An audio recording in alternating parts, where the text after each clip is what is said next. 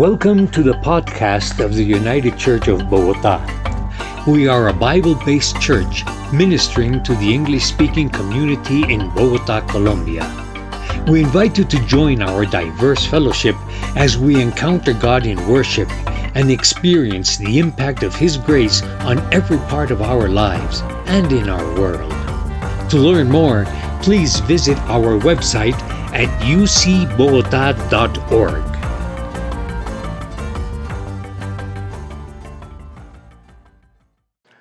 Luke chapter 2. Go ahead and turn in your Bibles to Luke chapter 2. We're looking at verses 8 through 14. This is one of our behold statements, and it's one that really sticks out in the New Testament as we cover these behold statements. The older I get, the more I watch these Christmas movies over and over and over again, because somebody in our family thinks that we can't have Christmas without watching the same movies over and over again. The more I connect with these films, and they become a part of my story. And so, like Rudolph the Red-Nosed Reindeer was one of those that I was reflecting on this week. As you've watched that film, or even if you just know the song, you understand that we, the audience, are supposed to feel bad for poor Rudolph because, the other reindeer are calling him names and he's not allowed to join into all of the reindeer games with the whole fluorescent nose thing and all that. He doesn't fit in, right? This big question of belonging. Rudolph has got issues. And, he ponders for a moment, whether or not he should go to the North Pole Center for Cosmetic Surgery to get a nose job. Eventually, he decides against that, and he's like, you know what, I'm just going to leave. And so, he leaves a community that has rejected him.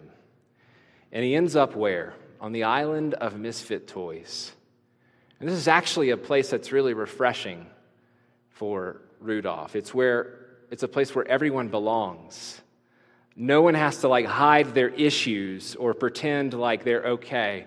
You've got a spotted elephant there, or you've got a boat that can't stay afloat, or you've got a Charlie in the box, or a water gun that actually shoots jelly. And everybody is there because they've settled with this reality in their hearts. No child would want to play with a toy like me. Why? Because I've got issues. They've got issues. And so do you. And so do I. And if we have these moments of real honesty in our lives, there's actually this doubt in our head where we say to ourselves, if someone really knew me, really knew me, the stuff in my heart, my head, the things I've done, the shame of my story, if they really knew me, they could never love me. They could never love somebody like me. We're misfits. In Jesus' day, the day of his birth, shepherds were society's misfits. They were dirty, misunderstood. They were these mistrusted vagabonds that lived outside, and that if you saw them in public, even if you knew them, you wouldn't associate with them in public, or you certainly wouldn't bring somebody like a shepherd home to meet mom and dad. There was this stigma to these people, and I just want us to slow down for a moment and remember that God chose those people to announce the birth of his son. Of all the people in the whole world he could have chosen to give this good news, he chose them. Fear not, for behold, I bring you, yes, people like you, good news of great joy that will be for all the people. Good news of great joy is meant for people like them, and it makes me wonder, if it's meant for people like them, could it be meant for people like us? Could it be that God is breaking into our stories and in our lives to say, hey, good news, great joy through my son Jesus, who is going to take away your loneliness and is going to take away your fear? Listen for that. I'm going to go ahead and read. You stand, Luke chapter 2, verses 8 through 14. And in the same region, there were shepherds out in the field keeping watch over their flocks by night. And an angel of the Lord appeared to them, and the glory of the Lord shone around them, and they were filled with great fear. And the angel said to them, "Fear not, for behold, I bring you good news of great joy that will be for all the people. For unto you is born this day in the city of David a Savior, who is Christ the Lord. And this will be a sign for you. You will find a baby wrapped in swaddling cloths and lying in a manger." And suddenly there was with the angel a multitude of heavenly hosts praising God and saying, "Glory to God in the highest, and on earth peace among those with whom he is pleased." Please be seated. The grass withers and the flowers fade. Everything changes, but not the word of our Lord. It stands forever and ever. Behold, good news of great joy for the lonely. Our world, as you look around, our world is more connected than it has ever been in human history. I could reach into my pocket, or my phone's over there actually, and right in front of you I could show off and be like, "Look, I'm messaging my friends in Japan who are about to go to sleep." Or I could video call a former UCB elder in Paris, France. Or actually, we could go on Facebook Live or on Meta, as the kids call it, and we could engage with people in West Africa. We are so connected, right? And yet, sociologists say that my generation is the loneliest generation they've seen. Right? One thing the pandemic has taught us is that we need other people. Like, it's vital to how we live our lives, relationships, connection to other people. COVID has changed everything about our lives, but one of the things it has changed negatively is that it has exasperated the social symptoms of this disease of loneliness that has spread all over our world. This is a disease that didn't originate with COVID. It originated in the Garden of Eden. When Adam and Eve rebelled against God, God actually pushed them out of community with Him. And since that day, it has infected all of us. Loneliness. Loneliness is a massive problem in our world, every part of our world. I found out this week that earlier this year, Japan hired a minister of loneliness. Now think about that. We got a minister of finance, defense, etc., a minister of loneliness. And my close friends that live in Japan and work with the International Church there attest to the crisis of loneliness there. Did you know that last October 2020, more people in Japan died by suicide than up to that point for the whole year had died from COVID? Did you know that in Japan, companies have invented robots and sell robots who do nothing except sit next to you and hold your hand while you feel lonely? Loneliness is a huge problem. Why do we feel lonely? Well, it's because relationships crack and break. People are isolated from one another. People die. People leave. Sometimes people feel ashamed, and so they hide themselves from other people they should feel connection to. Sometimes people look around and they say, "Geez, I don't fit in here. Maybe I should just keep to myself." That one actually is one that shows up a lot in a globally mobile community like ours, right? Tomorrow morning, my family and I are going to fly to the U.S. because Justin and Savannah are getting married next Sunday. And I'm going to go do their wedding, and it's going to be awesome. But as soon as we step off that airplane, I want you to know what's going to happen to our family. We're going to walk out, we're going to look around, and we're going to say, well, we've changed, and our country has changed. And even though our passport says that we are U.S. citizens, we don't fit in here anymore. And some of you experience that here or there or everywhere. This is part of who we are as a community of globally mobile, international people. It hurts. It hurts to feel like you belong everywhere and yet nowhere. all at the same time. It hurts to not fit in. It hurts to not feel accepted. And this is a hurt that the shepherds in our story knew very, very well. They were outcasts, not because of mobility, not because they moved around a lot, because of their vocation, because of the stigma and strata that they were locked in. They were ceremonially unclean. They could not go to the temple. They couldn't testify in a court of law. In fact, if there were a crime committed, guess who has the fingers pointing at them? It's the shepherds. They may have had each other, but they didn't have the rest of society. They were cut off. They were lonely. And that sounds like a joyless reality until God steps in. Until God steps in.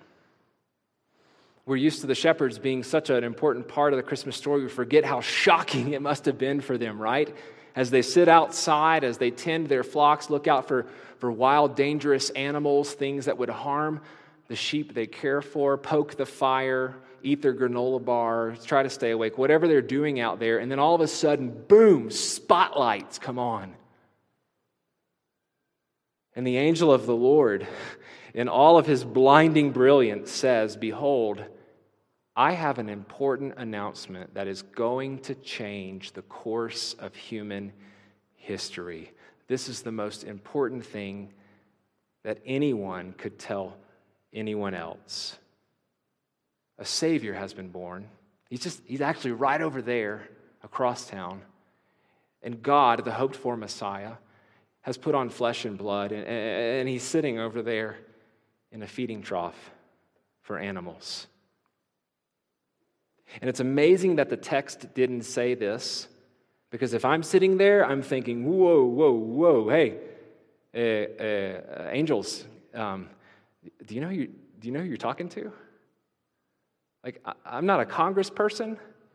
I'm certainly not a member of the media. I'm not a social media influencer. I'm literally living in obscurity, a stinky, misfit shepherd. Why are you telling us this message? You know why? Verse 10. Because this is good news. Jesus is good news for all the people. All the people. Not just some of the people, not just the pretty people or the important people. Jesus is good news for all the people. All kinds of people from all kinds of places with all kinds of issues, including the loneliness of these misfits who didn't fit in. Misfits fit with Jesus. Jesus came to make us all a part of his family, all kinds of people from all kinds of places with all kinds of issues. We belong to him, and therefore we belong to his family. And I have to say, I love the International Church. It's something that you have taught me about. You know, when I showed up here 9 years ago, I had no idea what the International Church was. I had no idea how beautiful and dynamic this is. The way we have all nations represented, a multitude of languages represented, and that we somehow, with all of our mess, try to fit together as a family. We belong to a family because we belong to a Savior who loves families like that. Us, with all of our issues, with our cultural quirks and the mix-up of languages here and the varying stratas of society here, we belong to each other. We belong to this family. And so invest in this family, please. Please, for as long as you're part of this church, invest. Pour into each other's lives. Make this a place where people feel like they fit, where the nations and the next generation can come and say, those are my people. That's my family, because Jesus is my Savior. We don't need what the Japanese have. We don't need a loneliness minister. We need a loneliness Savior, and his name is Christ the Lord. Jesus and his church are the very antidote to the loneliness issue that infects our world. And your COVID vaccine, if you choose to take it, may be free to you, right? This was not free to Jesus. The antidote to loneliness is not free to Jesus. It cost him everything. free to us. Isaiah 53 predicts what this was going to be like for Jesus. He was despised and rejected by mankind, a man of suffering and familiar with pain. Like one from whom people hide their faces, he was despised, and we held him in low esteem. That's exactly how it happened, isn't it? I mean, he wasn't a social media influencer. He was a carpenter who started teaching and, gathered some people and did have a following, certainly, but that following, on the night he was betrayed, abandoned him, his disciples, his closest friends. They left him. One of his disciples turned him over to the authorities, actually. His own ethnic group, his religious group, rejected him to the point of saying, crucify, crucify, kill this dude. He's not one of us. And so they sent him to the cross. And even there was this other dynamic, this bigger, more cosmic dynamic, where the Father himself, eternal Father to the eternal Son, abandoned his own Son. My God, why have you forsaken me? You want to know why? Because of us. Jesus was excluded so that we, you and I, all of our issues can be included. It's incredible. Good news of great joy for the lonely and also for the fearful. These shepherds were afraid, right? It says it in verse 9. The angels speak up. These guys were afraid. Listen, when my wife got her nose pierced a number of years ago, I was sitting there, and for whatever reason, I was barely able to stay conscious, right? So the doctor, or it's not a doctor, it's the person is giving me some apple juice, and I have to lay flat on my back because I'm the one that's about to pass out. If I'm right here with these shepherds and I see that, boom, I'm a goner. No chance I stay awake for that. They were afraid, right? What were they afraid of? Holiness, glory.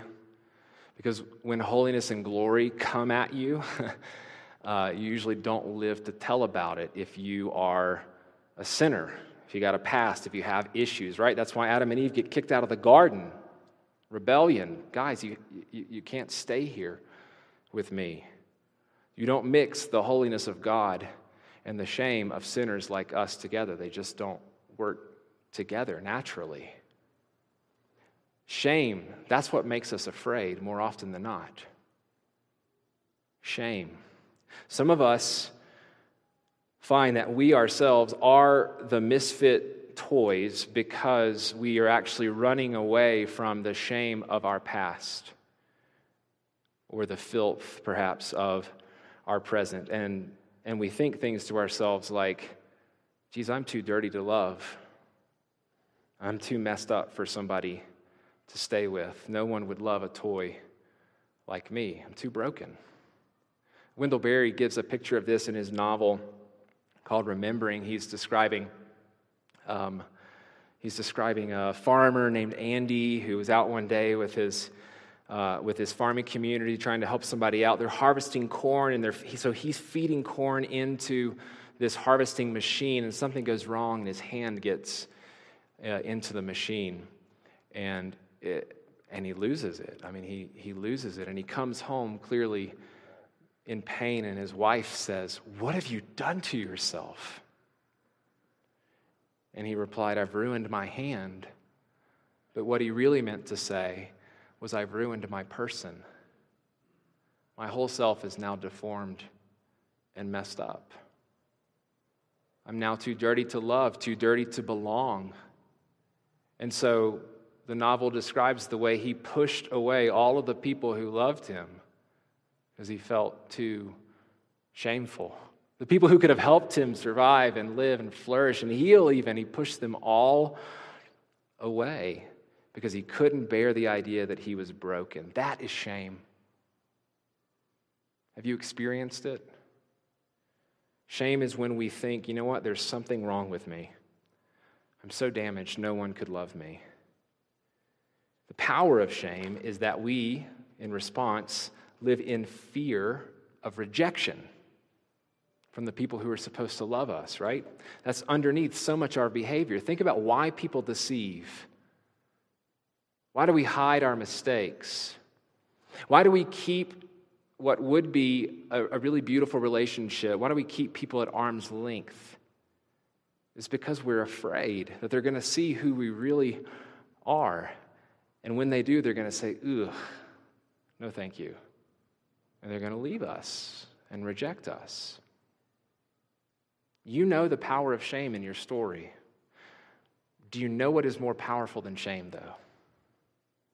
Do you know what expels the fear of rejection generated by our shame? The smile of God. The smile of God. Think about the shepherds. All the shame they walked around in all day long, outcasts of society, too dirty to go to temple. You know they had to believe in their hearts that they were probably also too dirty for God. And yet the first word out of the angel's mouth is, "Fear not. Behold, fear not." God's not here to bop you on the head. Behold, good news of great joy, yes, for people like you.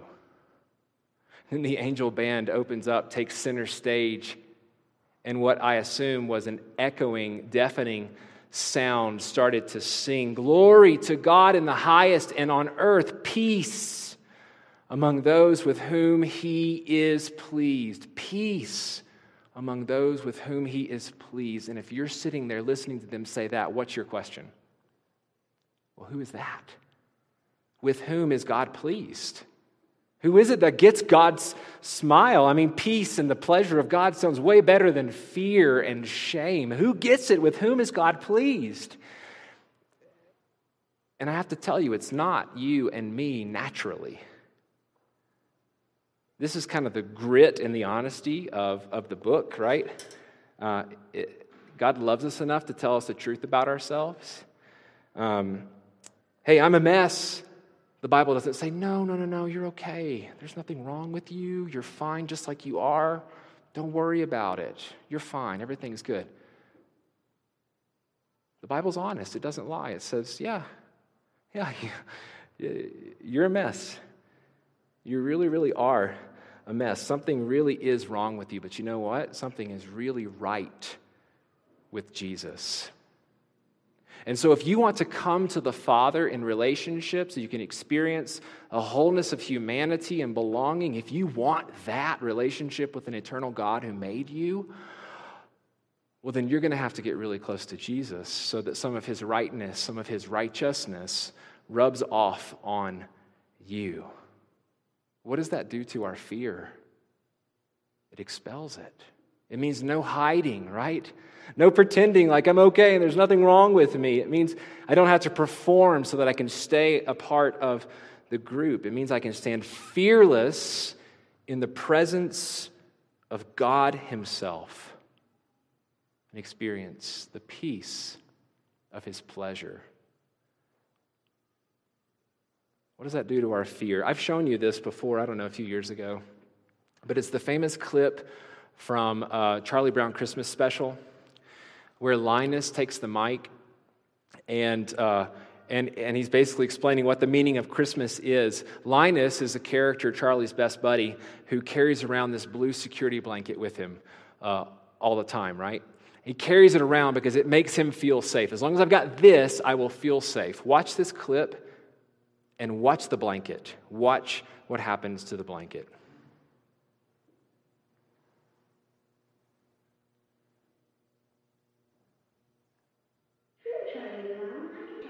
Isn't there anyone who knows what Christmas is all about?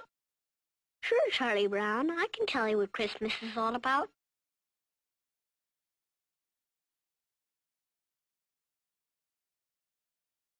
Lights, please. And there were in the same country shepherds, abiding in the field, keeping watch over their flock by night. And lo, the angel of the Lord came upon them. And the glory of the Lord shone round about them. And they were sore afraid. And the angel said unto them, Fear not. For behold, I bring you tidings of great joy, which shall be to all people. For unto you is born this day in the city of David a Savior, which is Christ the Lord.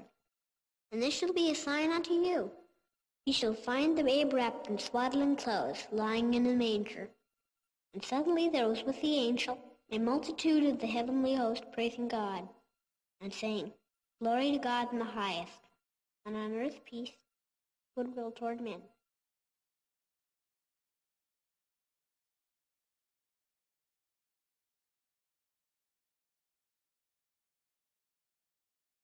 That's what Christmas is all about, Charlie Brown. Christmas is all about the fact that we don't need any other security except Jesus, right? The security blanket says that as long as I have this, I'll be safe, I'll be okay. The gospel announced to us at Christmas says, as long as I have Jesus, I'll be safe, I'll be okay.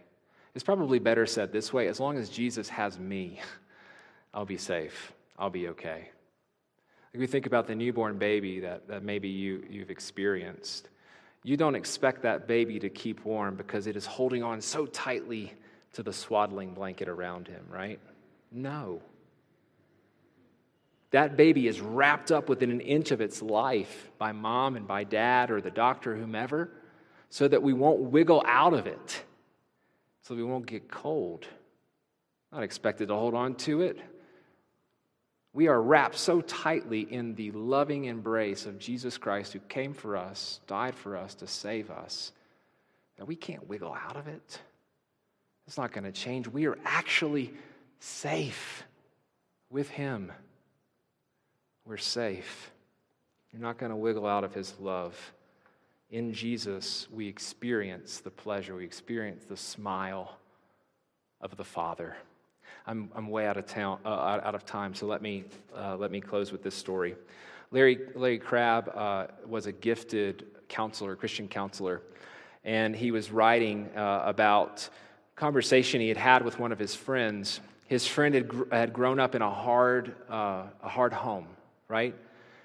His friend, as a 10-year-old boy, would remember times sitting around the dinner table, silence, tension. You wouldn't dare knock over your glass of water, because if you did, Dad was going to get you. I mean, he was going to shame you. And so he says what he did with that. He said, every night we'd eat dinner, I would eat as fast as I could, and I would say, may I be excused? And he would be excused, and he would leave the house, and he would walk down the street to an old house with a really big front porch. And in the window, he would see a family in there, a happy family, eating dinner together.